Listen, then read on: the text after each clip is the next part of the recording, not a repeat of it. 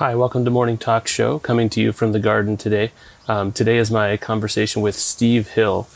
Steve is many things. He's a successful business owner. He's a comedian. He is a member of the Satanic Temple, which is an organization I think is kind of misunderstood and very interesting. I've interviewed Lucien Greaves from the Satanic Temple in another episode. But Steve is running for Congress in California, and I wanted to talk to him because he's just, I think he's got a fascinating story, and he is representative of an American experience that's worth hearing and understanding. He's served in the military, he's worked in corrections, and he's just, he's got kind of a no bullshit, no nonsense approach. I really enjoyed talking to him. I think you'll enjoy the conversation as well. Like and subscribe for more of this kind of content, and thanks very much. Well, and I guess without further ado, I'll say, Steve Hill, welcome to Morning Talk Show. Hail Satan. Hail Satan. Thanks for being here. You're my second Satanist, and the bar is pretty high because Lucien Greaves was my first Satanist, and I love that guy. He's the best. But yeah, no. he's the one that turned a black man into a Satanist. So yeah, he's a pretty impressive young man. He definitely is. Like, I think me and my wife both have kind of a crush on that guy. He's just, there's something about him. He's got that kind of like trickster, kind of like a sexy rat or something. He's awesome. He always gives you the impression that he knows just a little bit more than you think he knows. Yeah, and maybe a little bit more than he's saying too. Yeah. That was a great conversation. Well, yeah, I mean, so I guess we can jump right into it. You're a Satanist. You're a black man and a Satanist and a comedian, and you're running for Congress, and you're a veteran, and you're just all kinds of things that make you an interesting guy. But I'm interested in kind of how it started. Like, how did life begin, and what led you towards where you are today with Satanism and with running for office, and like what's the beginning of your story? Oh, well, the beginning was being born poor in a ghetto in the north side of St. Louis in 1961, about 2 weeks after former President Obama was born. Oh. So I'm in that age range and that generation, just being born in that situation and realizing that you're going to have to struggle. Life is definitely going to be a struggle. We don't have the resources that are required to sustain that good old wholesome American lifestyle where you got enough food to eat, you have a decent house to live in, you live in a good neighborhood with no crime and, safe. But I wasn't born into that. So I always felt I had to strive and struggle and claw my way basically out of poverty and out of the ghetto. And I learned at a very early age, I came to the realization at a very early age that religion wasn't for me. Some people go to be a theologian and they go to seminary school and they learn all of this bullshit about the Bible and all of this ancient prehistoric passed along information that's been manipulated, changed, written in different versions, all with the hands of man, no magic superpower. But I realized at the age of 8 that I just did not feel anything for religion and just thought it was all bullshit from a very early age. There was a program at my mother's church, and I was to read like this 3-line poem, and I memorized it and everything, but I just didn't have the feeling there that this was anything that I wanted to do or that was true. It was just like an empty, reading. I felt nothing. Yeah. And I felt the Bible was all bullshit because I had attempted to read it. Even at an early age, I had attempted to read it. And, it just turned me off with all the thee and thou and habit. And I, even at a young age, it's like, no one even talks like this anymore. Yeah. And then it was, full of magic tricks and people doing shit. It's like, okay. How much longer sorry. I knew at an early age that wasn't going to be for me. Yeah. But it wasn't until I met Lucien at a conference we were attending in my hometown of St. Louis, Missouri, and a mutual friend introduced me to him. And Steve, you got to be an atheist. I mean, you got to be a Satanist. And I'm like, whoa, Nelly. Like, shit, I'm already black. I don't need no more baggage. But, I'm a guy that comes from the perspective of legalities and the law.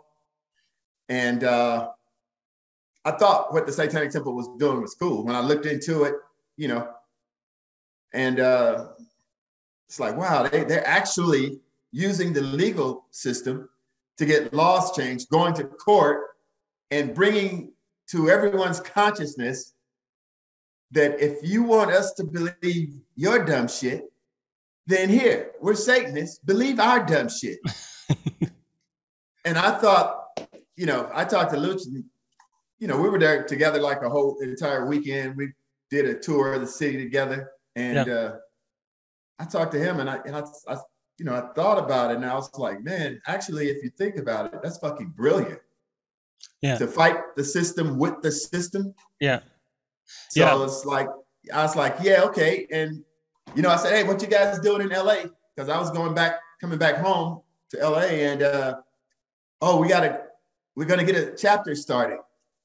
So when I got back, I hooked up with the people. There was actually 4 of us that was the nucleus for forming the Los Angeles chapter of the Satanic Temple, which we were doing some good stuff there for a while. And then,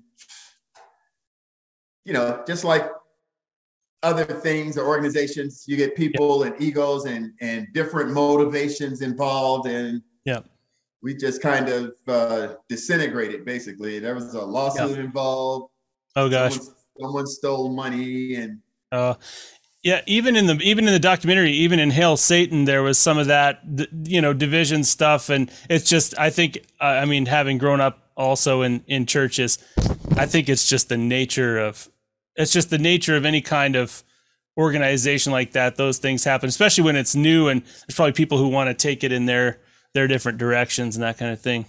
Yeah. But I'm interested in this little 8-year-old kid who was already over religion, kind of had this realization. I'm kind of jealous of that in a way, because I know a lot of people who have, like you said, have gone through the ringer. Like they don't become an atheist till they've already been kind of, chewed up through the system and shit out, right. I know people with, I got a good friend who's got a master's degree in theology and he just couldn't be more atheist now. It's like, wow. It's good. I mean, in a way, it's kind of nice that you figured it out. How many more years did you have to go to church and stuff after that, though? Did you? Well, I joined. I think my mother really stopped pressuring me when I was in high school, and then I went to the United States Marine Corps while I was in high school, about mid-year of my senior year. But she had kind of stopped pestering me about it. Yeah. Plus, I think I was about 6'5", and she probably just didn't have the energy. She'd be like, "Come on, go to church. Come on." Drag you. Yeah. So you went into the Marine Corps. Did you always have a disciplined mind? Like, were you always drawn to kind of a disciplined way of life? I come from a military family. I got men that have fought for this country in my family that goes back to the Civil War. My father fought in World War II. My brother fought in Vietnam. I have another brother that did 23 years in the Marine Corps, and I did approximately 6. But I just always knew I wanted to be a U.S. Marine because I perceived them to be the supreme fighting force in the world, basically. So I wanted to be a Marine. and we had a competition in my family between my brother, father, who would be the best. So yeah, I went and they taught me how to shoot real good, kill people real good, all of that. So nice. How long were you in the Marines for? approximately 6 years. Okay. Up to 5 years and some months or something like that. Okay. Yeah, and your path has been all over the place. How did you get from there to being like a comedian? Were you always a comedian the whole time, or? No, oh no. I do comedians. Well, I've always studied comedy. I always had a love of comedy because I do think I have a very keen and weird and kind of eclectic sense of humor. But my how I eat, how I make my money is I appraise real estate, and I do comedy just out of my activism, because that's a whole nother different beast. I got into a heated debate yesterday with another comedian, and I was trying to explain to him the difference between doing comedy for commercial purposes for money in the comedy industry and doing it out of activism. It's a difference.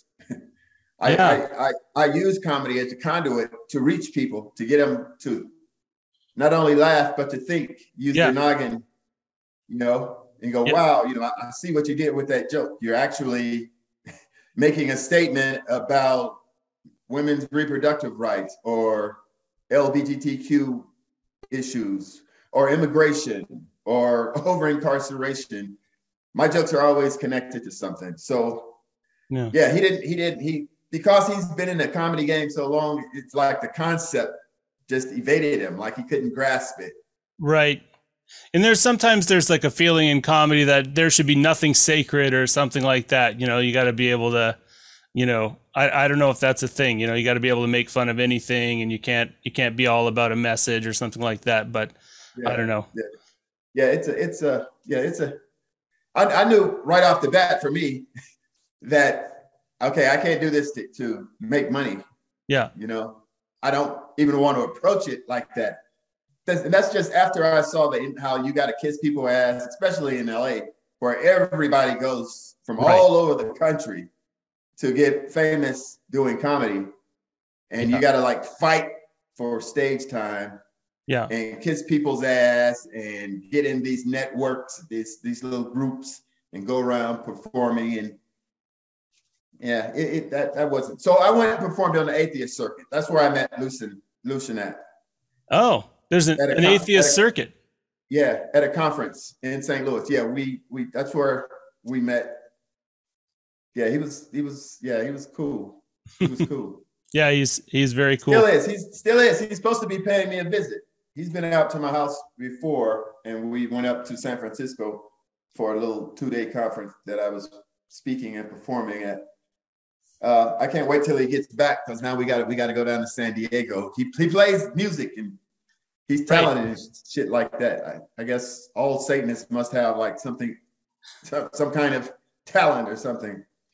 Yeah, he tells jokes. I tell jokes. He does music. Well, I'm sure we got somebody a juggling Satanist or some shit. Oh, there's got to be. Yeah, I mean, there's a certain kind of clarity and freedom of mind that comes, that I feel like it probably attracts creative people, right? Because you got to take a little bit of a step outside of. I mean, you got to take a little bit of a step outside of social acceptability in a way. Like I mean, that's probably less and less true. Yeah, it's probably a trait or a characteristic that's probably a common thread that runs through people like us. Yeah. Maybe our minds are a little bit more open and we can take a different perspective or some shit. Yeah. But what strikes me about the Satanic Temple, and one of the things I like about it, is that it seems like there's a kind of purity there, or like an idealism that is kind of counter to the standard narrative that, I mean, Christianity has obviously lost that. Christianity in a lot of ways has lost the idealism, has lost that. I mean, maybe they have a sense they can change the world, but they also kind of feel like they're in charge of the world. And so Satanists, I mean, even the fact that you're saying that you're doing your comedy and you've chose your mind not to make your money off of it. I mean, that seems to me like that's the hallmark of a true believer. You know what I mean? Like that's like you're out there, you've got a cause, you've got something, animating you that's not. Yeah, it's not driven by material gain or monetary compensation. It's driven just by a passion for changing this fucked up world. Yeah. And that's what I always want to tell people too. I mean, I've got a couple kids. I got 3 kids, actually. One's still a baby, so I haven't told them this yet. But you don't have to if you really love something, you should be careful about making money at it, right? Because that's a compromising step. And the mindset is just not there in North America. Like I'm in Canada, so I can't just say America, but we've lost that mindset of doing things for the love and the passion for the people and for the sake of others and for the sake of your own, soul. I guess you probably don't use the word soul, but you know what I mean? I'm a soul man. Fuck yeah. Yeah. Yeah. I get it, man. It would be I don't know. I think it would be almost a contradiction, or if you did like, and I've seen it a lot lately. Everyone wants to monetize, being a Satanist or being an atheist or just being secular. Everyone is looking for a way to, like, I want a job at this. If I could do this to get paid at the same time, that would be great. Yeah. But I approach it as like, fuck it. I mean, I can raise my money a different way, so hell with getting paid, and that. Now, I'm not saying that down the line, if there is an opportunity, if somebody wants to, then okay. Yeah. But starting out, my initial move and motivation is not for money. Right. Yeah. Yeah. I mean, I can relate to that. That's what this podcast is, right? Like I sit at this desk and do a day job all day. And this is what feeds my soul, is meeting people and really trying to understand other people and connect with them. So yeah, in that way I can definitely relate.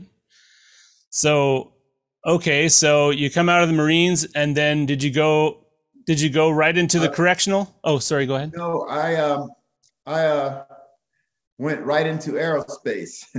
I was a machinist. That was my MOS, military occupational specialty, in the Marine Corps. Yeah, I was a machinist stationed most of the time with 1st Tank Battalion, 1st Marine Division, California, Camp Pendleton. So when I got out I was already in California. I went to like LA and got a job the next day and, started real life outside the military. And I did that for about 7 years, and it became kind of boring. I was making parts for like the B-2 bombers and the stealth fighters and the SR-21 Blackbird spy plane they've since been retired. But yeah, that got kind of boring, and I wanted a little bit more excitement. So that's when I decided to go do 10 years in state prison. Man, and how was that experience in prison or working for the prison system? It was definitely something that changed my life. It illuminated everything that I thought before I ever worked behind the prison wall, that something is wrong with the system. Why is it always us? Why do blacks and the cops always have this animosity between each other? Why is that persistent and always there, no matter where you go? And then you look at the population behind bars at a state prison in California, and you'll see that it's extremely disproportionately filled with black men and Latinos. Blacks and Latinos, just absolute fill the prisons. And that it has to be something inherent in the system. And you learn that after a while. And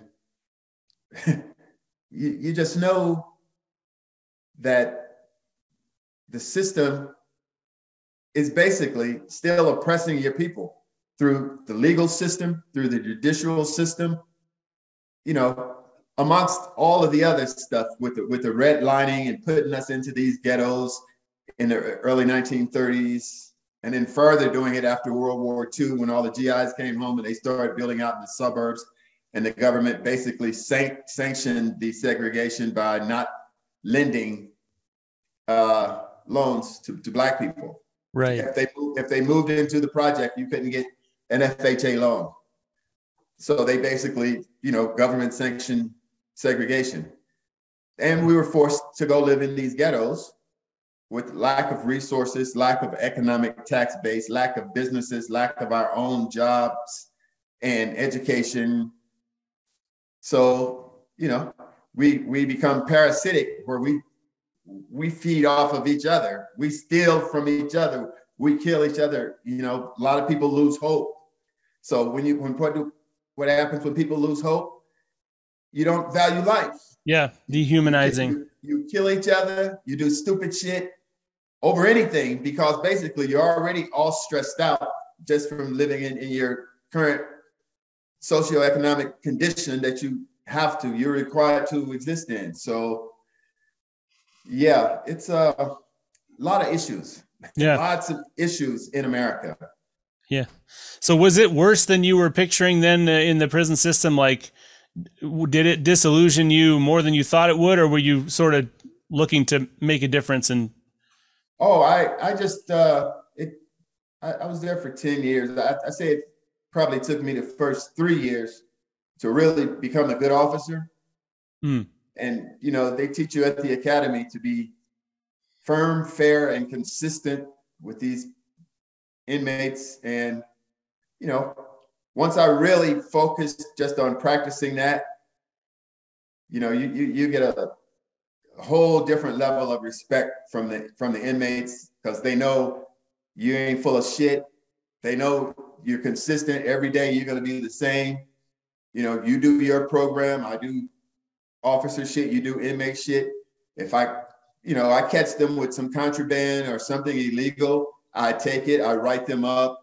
I do what I'm supposed to do. They do what they're supposed to do. But, don't do any of that silliness, like fuck with them while they're there, fucking being over aggressive with people. None of that. Right. You just treat them like human beings. Their punishment is being in prison. It's not to be in prison and then be fucked with by the officers. Right.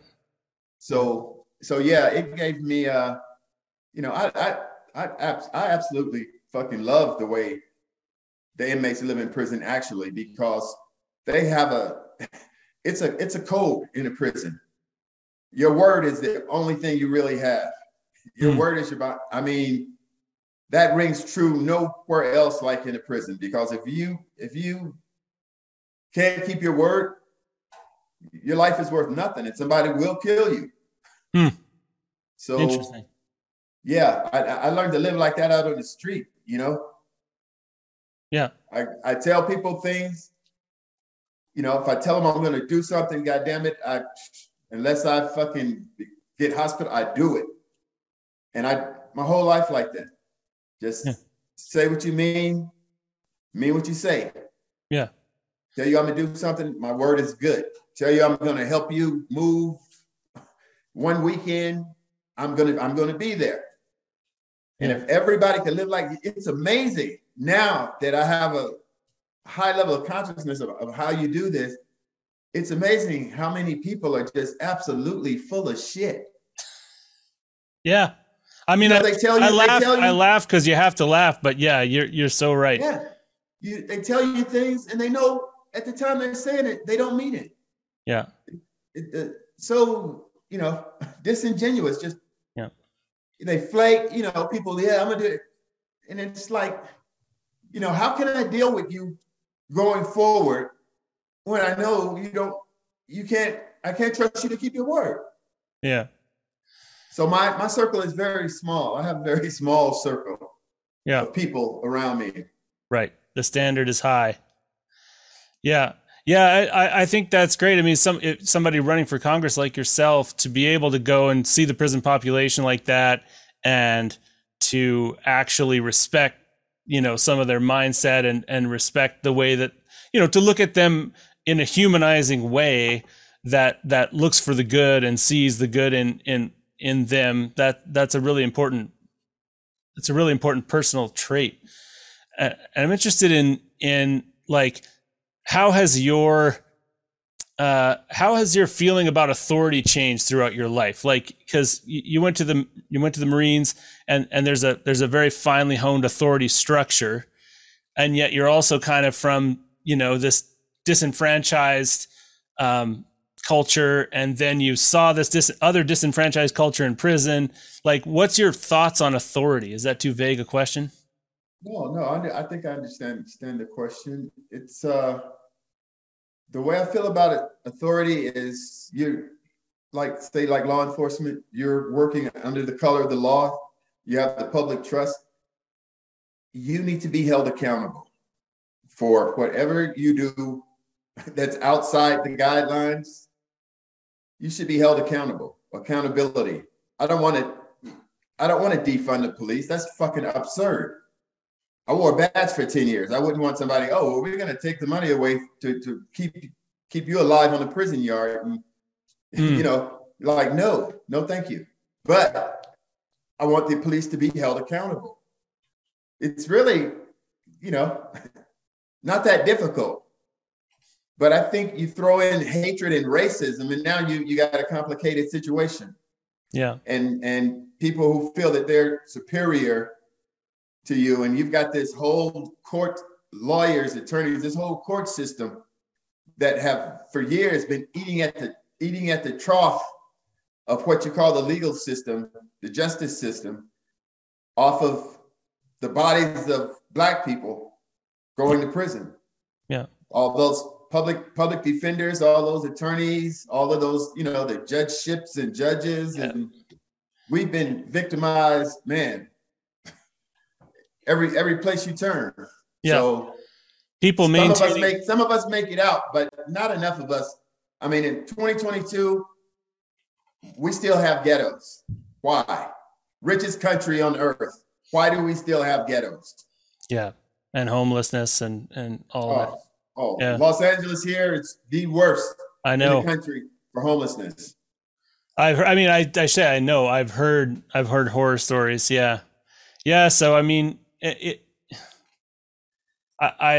what you're saying all resonates with me, because my sense of the American sense of authority is, I think we're in a phase maybe where it has to tip and turn on its head, because, I mean, to link it to Christianity, because so much in the United States is influenced so strongly by Christianity, right? You've got this religion, and I think there's a lot of ways in which the religion has been perverted, because you've got this idea of the unquestionable God, but he's not here, and I'm here and I'm in charge, you know what I mean? So I'm going to be that unquestionable God. And I feel like that's the sense I get with authority. Anytime people get that taste of it, they want to be, or even if they're just adjacent to it, even if you're just like the person below the person, it's like all of a sudden you've got this stance of like, you got to defend your position on,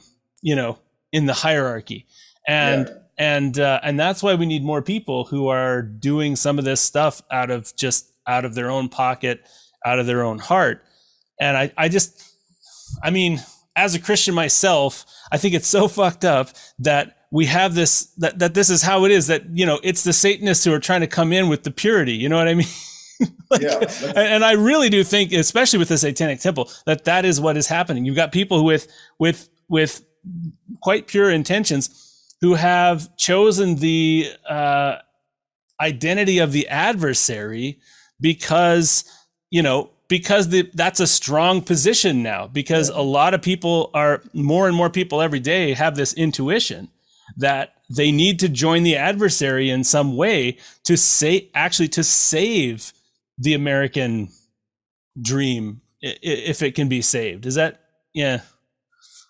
little rant on my part. I don't know if this American dream can be saved. No, I think it can be saved, but it always takes some kind of external force or or event Yeah. to make us come together as Americans, which we do. We do that pretty good. We come to, but it's always something outside. We don't ever look internally to try to make things better for everyone, because then we'd have to learn to deal with our history and critical race theory that they're fucking absolutely terrified to teach history. Yeah. It's you know, and then Black people are, we are in, like, you're talking about a hierarchy. We're in like the worst position that you could possibly be in, because even though we were freed as slaves in 1865, we still haven't fully emancipated our minds, because we're still stuck on the white man's religion that he gave us. Mm. So it's like, how can you ever be totally free if you're still studying the religion of the people who used to own you? It makes no fucking sense. It's absolutely absurd to me. Mm. And no one talks about it, because I guess it makes Black people feel good. It's some kind of allegorical type bullshit where everybody just gets together and go, yeah, God is good, and I want to be washed in the blood of Jesus, and all the other shit that's crammed into that ancient comic book. Just senseless to me. Yeah, I mean, I think I think the Black church has, in some ways, been a lifeblood of the church in the United States, because I mean, Black people do religion a little bit better. I mean, it's at least more vibrant. But they'll put on a fucking show. Yeah, but at the same time, sorry, go ahead. No, I just said they put on a show, but there's a fucking entry fee you got to pay. Yeah, and I'm sure there's a certain amount of comfort that white people feel knowing that Black people at least take part in the religion. You know what I mean? Like, people who want to. Oh, hey, I know exactly what you mean. I say it all the time. Yeah. And let me tell you something. I don't like using the N-word, but when I say this, I'm using it in its proper context.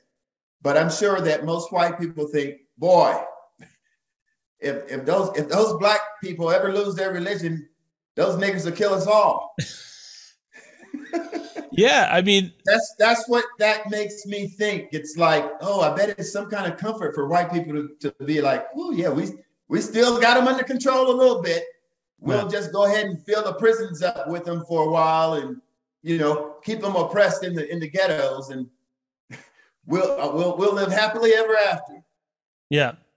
No, I can definitely see that perspective for sure. I mean, because I think it's more and more undeniable, just the absolute power of Black culture in America, and the power and the size of it. It's not like, minority is hardly even the word anymore. Like, there still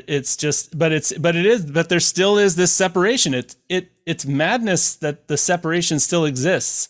I mean, I know that I know that it's a big. We call that separation ghettos.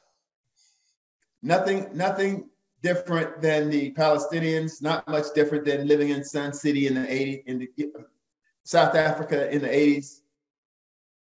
Until they give us some economic structure that more people can hurry up and get out of the ghettos. That way, other people, white people, can come back in and re-gentrify, reinvest in those mixed communities. Mm-hmm. Then we can get somewhere. That was the worst thing this country ever did, was to separate us like that, because it kept white people, when you're not familiar with something, you're afraid of it.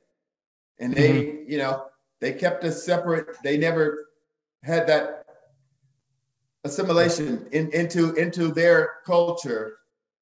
Right. We were always excluded. That way, you're always going to fear that person. That's why, like me, a 6'7" Black man, I'm always seen as a threat. I'm like 75% guilty even before they start speaking to me. Yeah. I'm already partially guilty just because I'm a big Black man and I look threatening. Yeah. To certain people. So, not to mention the fact that when the ghettos are there, and a large number of white people in the United States can live without ever feeling outnumbered, then they don't necessarily like even. I feel like we transition from overt racism into just kind of feeling like we're the default, right? Like that white people are the default race, and they can still think that because a lot of them just aren't surrounded by black people on a day-to-day basis. And right. and even though and it becomes easy to convince yourself, like that you're still preeminent. Right. We are still the superior people. We built this country. That's the whole thing. That's the whole vibe I get off of these like the people that did January 6th that attacked the Capitol. I get this whole vibe like, yeah, damn it, we stole the land from the Indians and we stole slaves from Africa and we built this country. It's ours, damn it. And it's like, no, we all did this. Let's be together. Let's be together and love each other and not want to kill one another and not want to incarcerate the shit out of one ethnic group because they're doing crimes and shit to try to survive and eat because you haven't given them any education so they can, become a productive member of society. Yeah. I mean, oh, sorry, go ahead. No, I was just going to say it. Most young African-American males around the age of 18, they usually have about 4 or 5 choices to make. And 3 of them are usually really bad. You got more bad options than good options when you come from areas such as the ghetto. Yeah. And like you see this with oppressed cultures within America too, where like, for example, with gays, I remember being raised and taught that gays were all, they weren't monogamous and they were all perverted. And, when I was young, I bought into it. And then when I got older, I was like, hold up. They're not allowed to get married. Like they literally can't get married. And so you stigmatize the people that you're subjugating. Like it. Yeah. Right. Anyway. Yeah. America's good at that shit. Yeah. It's baked in. Yeah. It's, this whole melting pot concept has always eluded a good grasp and thought of what it would really be like if we really did have a melting pot and people just fucking became Americans instead of being black or white or Mexican or Asian or gay or straight, just fucking Americans.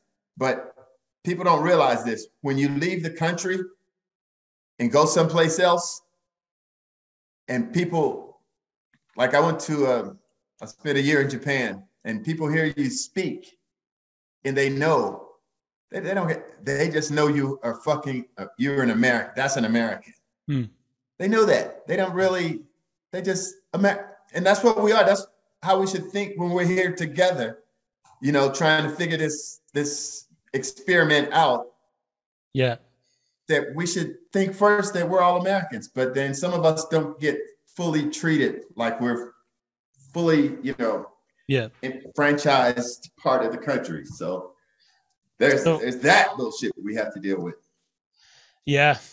Yeah. I mean, I always think it's of the analogy of like America's like, or sort of fixing America would be like taking a dead body and trying to remove individual veins out of it. You know what I mean? Like that's the level of intricacy of the problem because it's it's so internalized and it's, and I can understand that the emotion, at least, of wanting to burn it all down and start again. I can understand why people would feel that way. I mean, I'm encouraged that people like yourself don't want to burn it down, but want to roll up your sleeves and get into the intricacies of the work. Like you've been there, you've seen the inside of the prisons, and you've seen the inside of the military, and you've seen the inside of the ghetto. And now maybe, well, I don't know, I don't know if you're in acceptable, wealthy society now, but I feel like you're holding down a sustaining job. So you've kind of been in so many parts of American life. I'm a business owner. Yeah. And my wife and I were talking the other day because tax season is upon us. And we figured that we're like in the upper middle class. There you go. We're like the poor rich. Okay. So yeah, so you've seen so many different perspectives of American life, and yeah, so I'm interested in that turn to Satanism. You were at just an atheist conference, and then you met Lucien and you started thinking about it. Like, what was your very first thought about the whole thing? My first thought was too much. Just too much. I'm already black. I'm already an atheist, and that right there could put you on some kind of watch list in America. So I just thought it was too much initially until I looked into it and I saw that they do things in court, which, like, to me, a bell went off. Like, all right, now we write legislation and laws and stipulate this and put this in there where, it doesn't have shit to do with anybody's religion. And it's for the people, because the people have the power, and, things should be done for the sake and the betterment of the people. Yeah. And correct me if I'm wrong, but I feel like the Satanic Temple is never about taking the rights of anybody away, right, or keeping the rights of anybody away. It's more about making sure that rights are evenly and fairly distributed and enforced. Don't infringe upon anyone else's rights. I think that's the first or third tenet. One of those. I haven't read them in a while. Yeah, I haven't either. I know the fourth tenet is my favorite. That's where the one that states that we have the right to offend. And I like. I don't say I like being offensive, but if you are offended, then fuck you. Yeah, it's kind of like offense is one of the lowest forms of human emotion. It's funny that it gets trumped up into this kind of almost like a holy sacred right. Like, but I'm offended. Oh yeah. Oh, I'm offended. Like, who gives a fuck? Yeah, and hilarious too how easily offended people who supposedly represent the God of the universe can be. Yeah. You would think you couldn't say anything to offend them. They got that guy on their side. Yeah, exactly. They could just kind of laugh it off and have a beer with you and get over it. What could go wrong? I've got Jesus Christ. Smite him, Lord. Yes. See you on your way home if you make it. So yeah, I mean, the Satanic Temple kind of exists in this weird, nether region, because it's about rights, it's about fairness and equality. It's not exactly liberal. It's not exact. I mean, it's liberal overall, but it's not. You're in no camp. The conservatives. Yeah, I don't know. Yeah, it's the part I like about it is. It's also in the religious liberty, religious freedom camp. Yeah. Because as soon as you say the word Satan, people demonstrate this vitriolic response and start conjuring up images of you eating babies and burning brimstone fire and hell and screaming and gnawing of teeth and all kinds of stupid bullshit like that. Yeah. And then it's like, a whole nother level. So like, wait a minute. Why can't I be a Satanist? You're a Christian. Why can't I be a Satanist? Yeah. Exactly. To me, if the United States is like a kindergarten, then the Satanic Temple is the kid who figured out that the sensitive kid, if they raise their eyebrow just so, then they'll freak out and they'll freak out and show their true colors. You know what I mean? Yeah. Like they can get the other kid in trouble just by being there and not even doing anything wrong. I like that. I like that. Don't draw any attention to yourself. Just wreak havoc. Yeah. Yeah, and it's so easy to do with that word Satan. I'm surprised. Actually, one of the things that I was slightly happy to hear when I talked to Lucian was that there were actually some Christian groups who were protesting in their favor on the really tense day in the documentary where like he was going to speak and he had to wear a bulletproof vest because there were legitimate concerns of assassination attempts. Apparently there were some church groups there, and that gave me that, like, in favor of the Satanic Temple. And I think, that's the only response.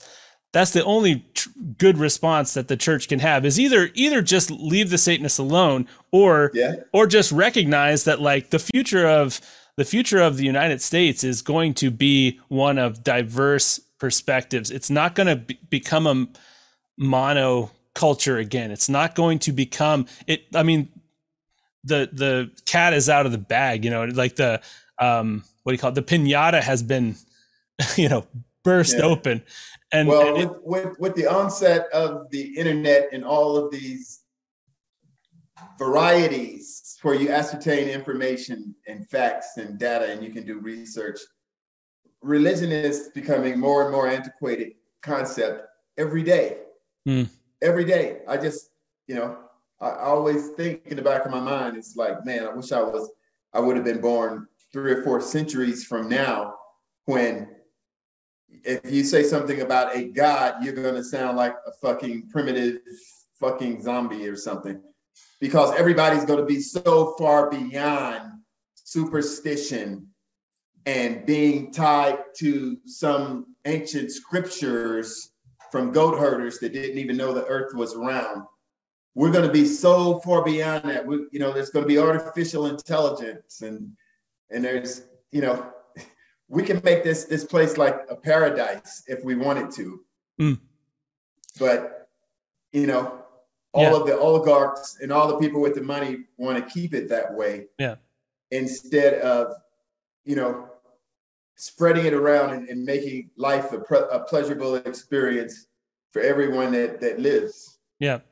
Because, if we went into debt but the country could get everyone a place to live, a small house, a car, and food to eat, even if we spent the money to do that, who would we owe? We're the fucking people. We would owe ourselves, or it would boil down to like 3 or 4 different people. And to that, I say, well, fuck those people. Kill them. Well, I'm interested to see where things go, because I know there's also an increasing sentiment in Christianity of people who are starting to recognize that the implosion of Christianity that's happening to some degree, to a large degree, needs to happen.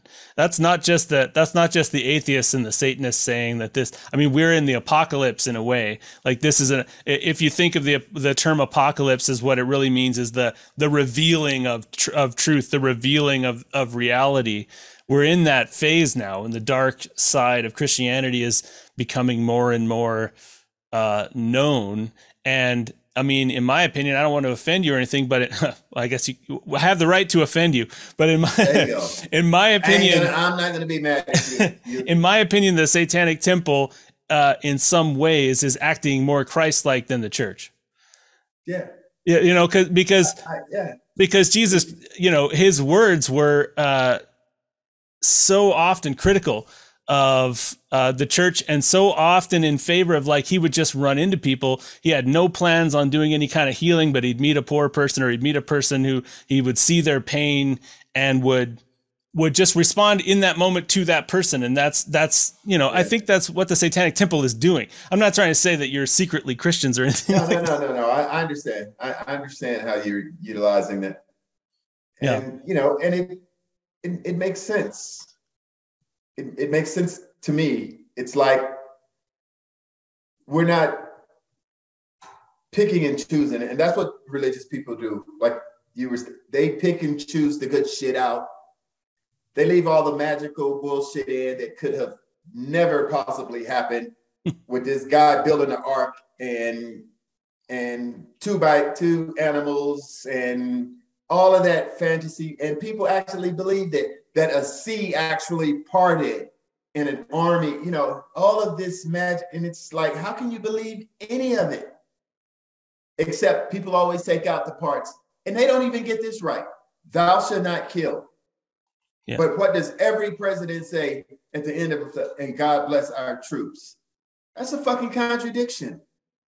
If you're blessing our troops and our troops are successful, they're going to be killing a lot of motherfuckers.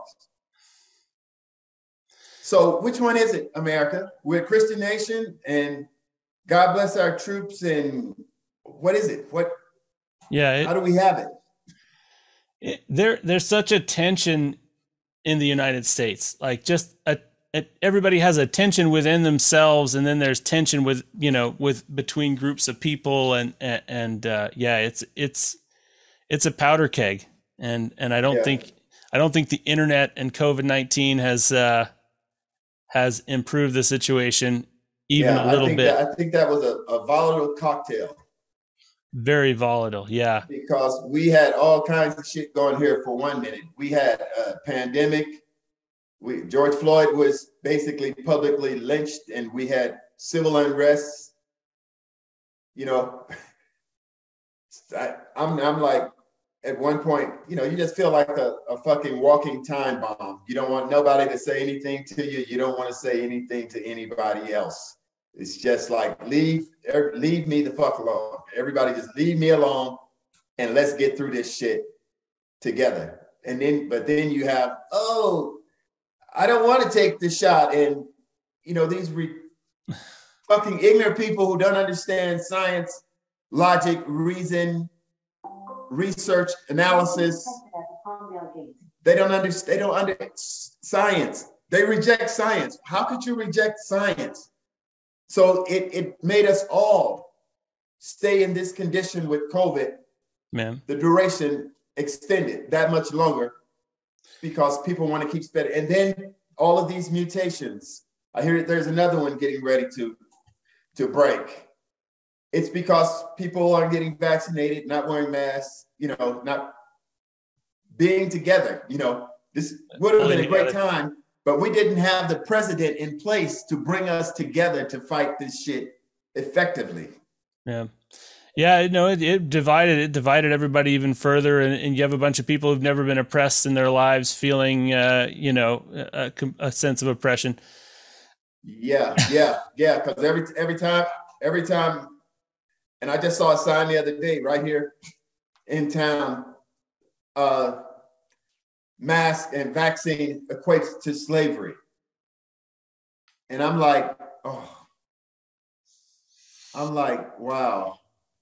That's pretty fucked up to say, especially from someone who knows the exact fucking town square where my great-grandfather was purchased as a kid.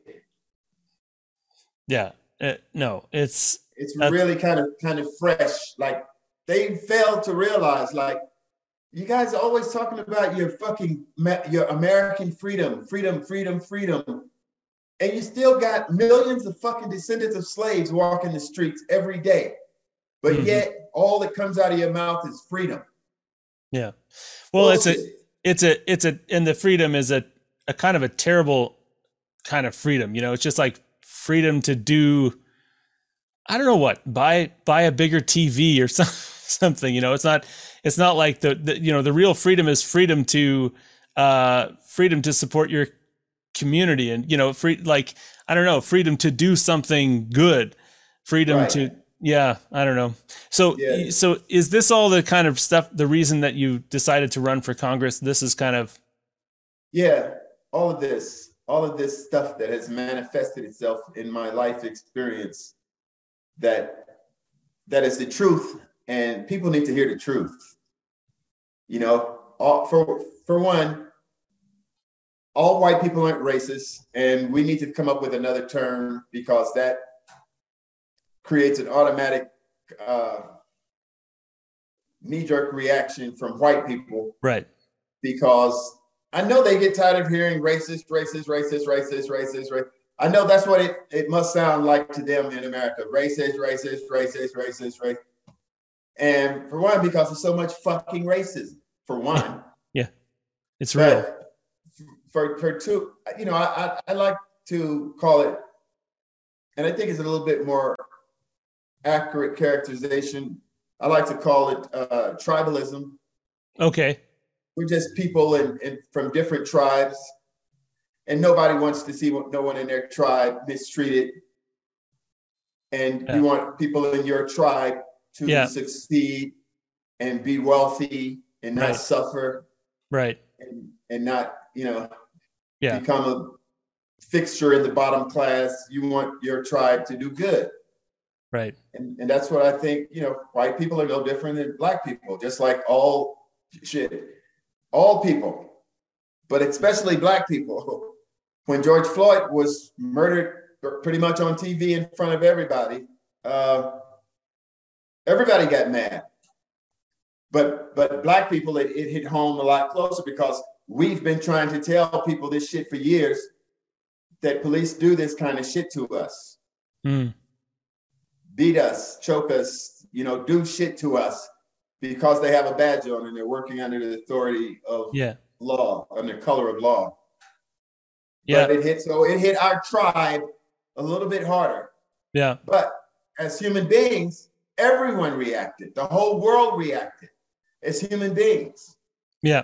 Yeah, it really did. It really, I mean, I think a lot of people, it cauterized a lot of white people into finally recognizing and acknowledging what goes on, and which, I mean, I guess is one positive thing out of a super horrible situation. I mean, it is just gut-wrenching how what's needed in the United States is both an acknowledgement of what goes on with racism and a healing and uniting of the groups. Again, I feel like it's the picking those veins out of the cadaver again, you know, like, but you know, I'm glad you're working towards being a healing force. I mean, you already are a healing force. Obviously you're out there with your comedy and everything and working towards being an even more, you know, far reaching healing force in the United States. I am interested to talk about the stuff with your weapons that got confiscated. Is that something? Well, I wasn't, fortunately, very fortunately, I wasn't home, and the officers were recorded on my Ring doorbell, and I was with my wife on the way to actually appraise a property, and he called us on my wife's phone, and this guy said, "Oh, well, we're here to we have to confiscate your weapons because you were recently released from a mental institution." And I'm like, what the fuck are you talking about? Oh, you weren't released from it's like, yeah, it says you were released. And it's like, no, I've never been in a hospital a day in my life except when I was born. But I've never spent the night in anything, hospital, sick, nothing. So I'm like, where did this shit come from? And now, no one can provide me any answers. Huh. So I'm still sitting here this day like, okay, if I was a threat on, that was last week, the 15th, I should still be a threat today. But they haven't come back, which I find strange because I immediately picked up the phone and started. First, I called my congressman, Mike Garcia. Then I called my state senator, Scott Wilk. And I'm like, hey, man, what the fuck is going on? People are here talking about getting my guns at my house. And all of a sudden, everything went away. But I need to get to the bottom of where that shit started at. Yeah.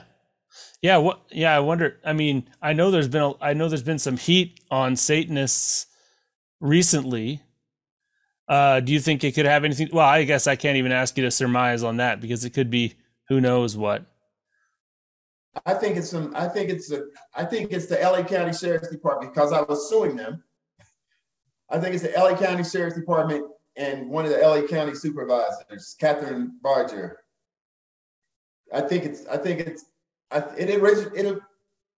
The guys from the California Department of Justice informed me that it originated in the Los Angeles County Sheriff's Department. Huh. And now I can't get any information. The people that I have asking questions that are in politics, that are elected officials, they can't get any answers. It's like a fucking mystery now. Huh. But I've called the FBI. I spoke with the FBI twice because I'm a candidate for Congress. And I'm like, hey, I need for you guys to find out where this shit came from. Is my life in danger? Because if you come here talking some bullshit about I've been in a mental hospital and you want my guns, and I know I haven't been in a fucking mental hospital, you're not going to get my guns. I might give you my bullets. Yeah. Huh. But you're not getting my guns. The silence is probably more eerie than actually like finding out what happened. Yeah, it is. Because it's like, is someone out there like lurking? Were they trying to get me killed? Because nobody's getting, I'm not just like surrendering my guns because of some bullshit. So I don't know. It's going to be interesting though to find out because, Yeah. I sure hope that the story does come out at some point that I can, read an article. I'm sure you'll tweet it out if some closure happens on that. Yeah, well, there has to be some closure. So yeah, something's gotta give. Man. I'm just not gonna let it go away. You know what I mean? Yeah. Like who did that? Who was behind that? Yeah. So yeah, I mean, what I'm forming in this conversation is a picture of somebody with unusual kind of clarity and certainty of mind. That's kind of a thread that I'm seeing.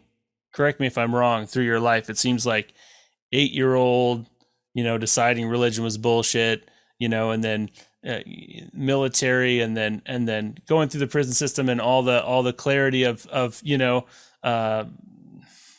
I don't know. That's just something. That's something that I admire in what I'm hearing. Is just a type of I don't know, self-assurance or something like that. Yeah. Well, you know what? When you live a fact-based existence, data-driven, real life, and you know the truth, my life, to me, it seems like I've kind of pulled the curtain back because of what I've done and where I've been and what I've seen. And I have this really, really strong belief in what the truth is. And the truth is certain people are, they're left out of full citizenship as of being an American. You're just slightly still oppressed, which is really something that irritates you and puts you on edge every day of your life, because you meet people, you talk to people, you don't know what perspective they're going to be coming from.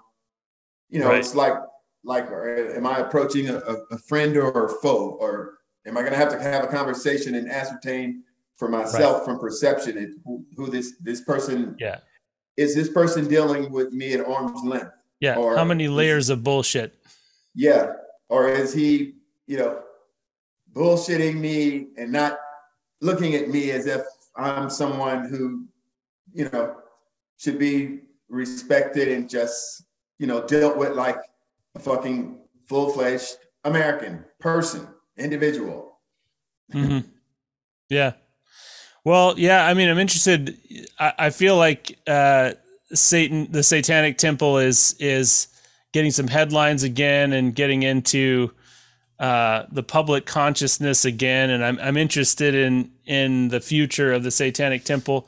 I'm kind of cheering you guys on from the sidelines a little bit, kind of enjoying the the shit disturbing and the revealing of the truth. You know, you've got this Charlie Kirk, and all the people getting really upset about after school Satan clubs and the convention or whatever. Somebody was tweeting out that they were pretty sure that free speech didn't include Satanism. It was just like, yeah, oh yeah, it was, yeah. Some of the posts that I saw, and I don't know do you know Stu? Not by first name, no. Oh, okay. Well, I talked to him probably last week because he's an attorney. Oh, was he in the documentary? Yeah. Okay, I think I remember. Yeah. Okay. Yeah. Stu, I know his last name is Dehan or something sounds German or something that they don't teach you in Ebonics, so I'm not even going to try to louse it up. Okay. But yeah, I talked to him and he's kind of interested in how this whole thing turns out with them coming to try to take my weapons. Yeah. And he was telling me a little bit about the conference, the satanic conference. I mean, it's good enough to irritate religious people that have at it. Yeah. Yeah. No, it's a fascinating time. I talked to a fair few people from a Christian perspective, but I really was happy that you that we got to talk, because I definitely feel like you can so easily enter an echo chamber these days, and I feel like the people who hate Satanists, I mean, that's the most superstitious thing of all, right? The Satanists are not superstitious people. Right. But being afraid of Satanists is a superstitious stance, especially if the God of the universe is on your side. Right. And I just feel like they just don't know any, Well, see, and that goes back to the whole black people, the ghetto thing, and white people living in the bubble. Yeah. Familiarity breeds content, and you're comfortable with people when you know them. Yeah. But if I tell somebody I'm a Satanist, they don't know me. They know Satan. Yeah, I think they do. They don't know me, so they're automatically triggered. Yeah. Because their superstition, they've been mentally conditioned all their life to think negative about a Satanist or Satan. Yeah. And I find that little bit of dance, I'll call it a dance. I call that little dance to be somewhat invigorating, because I look at these people and go, are you really this fucking stupid? It separates the wheat from the chaff a little bit. It gives you an instant. Yeah. Yeah. You know who you're dealing with automatically. Now, when I say that I'm a Satanist and the person chuckles, now I've got a friend, because I got somebody standing in front of me that understands. Yeah. Yeah. And we can talk. We can talk. You can't offend me. You can, tell me your side of the story, perspective, whatever. But, understand me a little bit. Yeah. Well, that's what's needed. That's what's needed everywhere.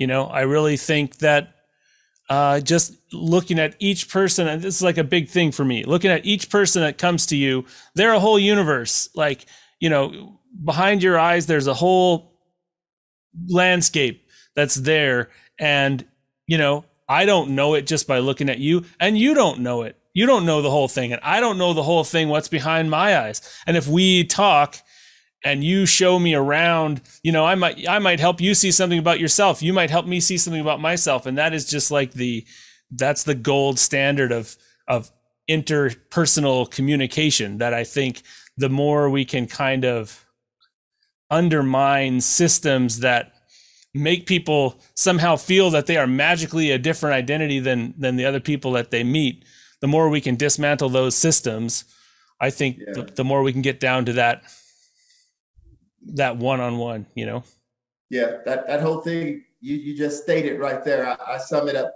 in a few short words, man. Peace, love, and understanding. That's it. First, we need peace. We can't be at war. We'll never understand each other being at war with each other.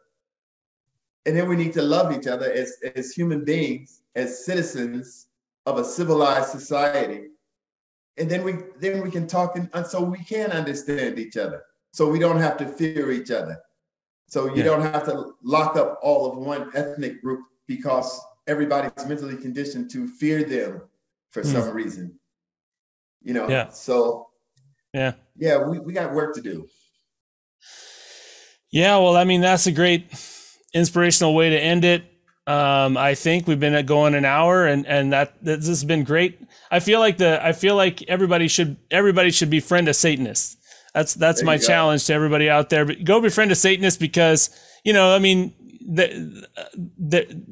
correct me if I'm wrong. I feel like it's actually a pretty open group. You know, like it's going to be easier than maybe approaching some other people because a Satanist, you know, open mind. Yeah, they've chosen this outside perspective. So yeah, I just think it's really interesting. So thank you very much for talking to me today, Steve. Oh, thanks for having me. Thanks for the conversation. Get it out there because it you know, we need to have more conversations. Absolutely. Well, my pleasure having you. So yeah. Thank you. I'll cut it off there, and I'm going to edit the end off. But yeah, this has been great. Appreciate it. Okay, but you can let them know they can reach me at Satan, the number 4, Congress.com. Yes. Steve Hill Comic on Instagram. For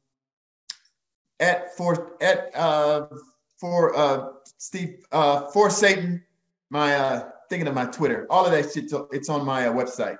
Oh yeah, no, I think I even have your Twitter up here. I can tell you what it is.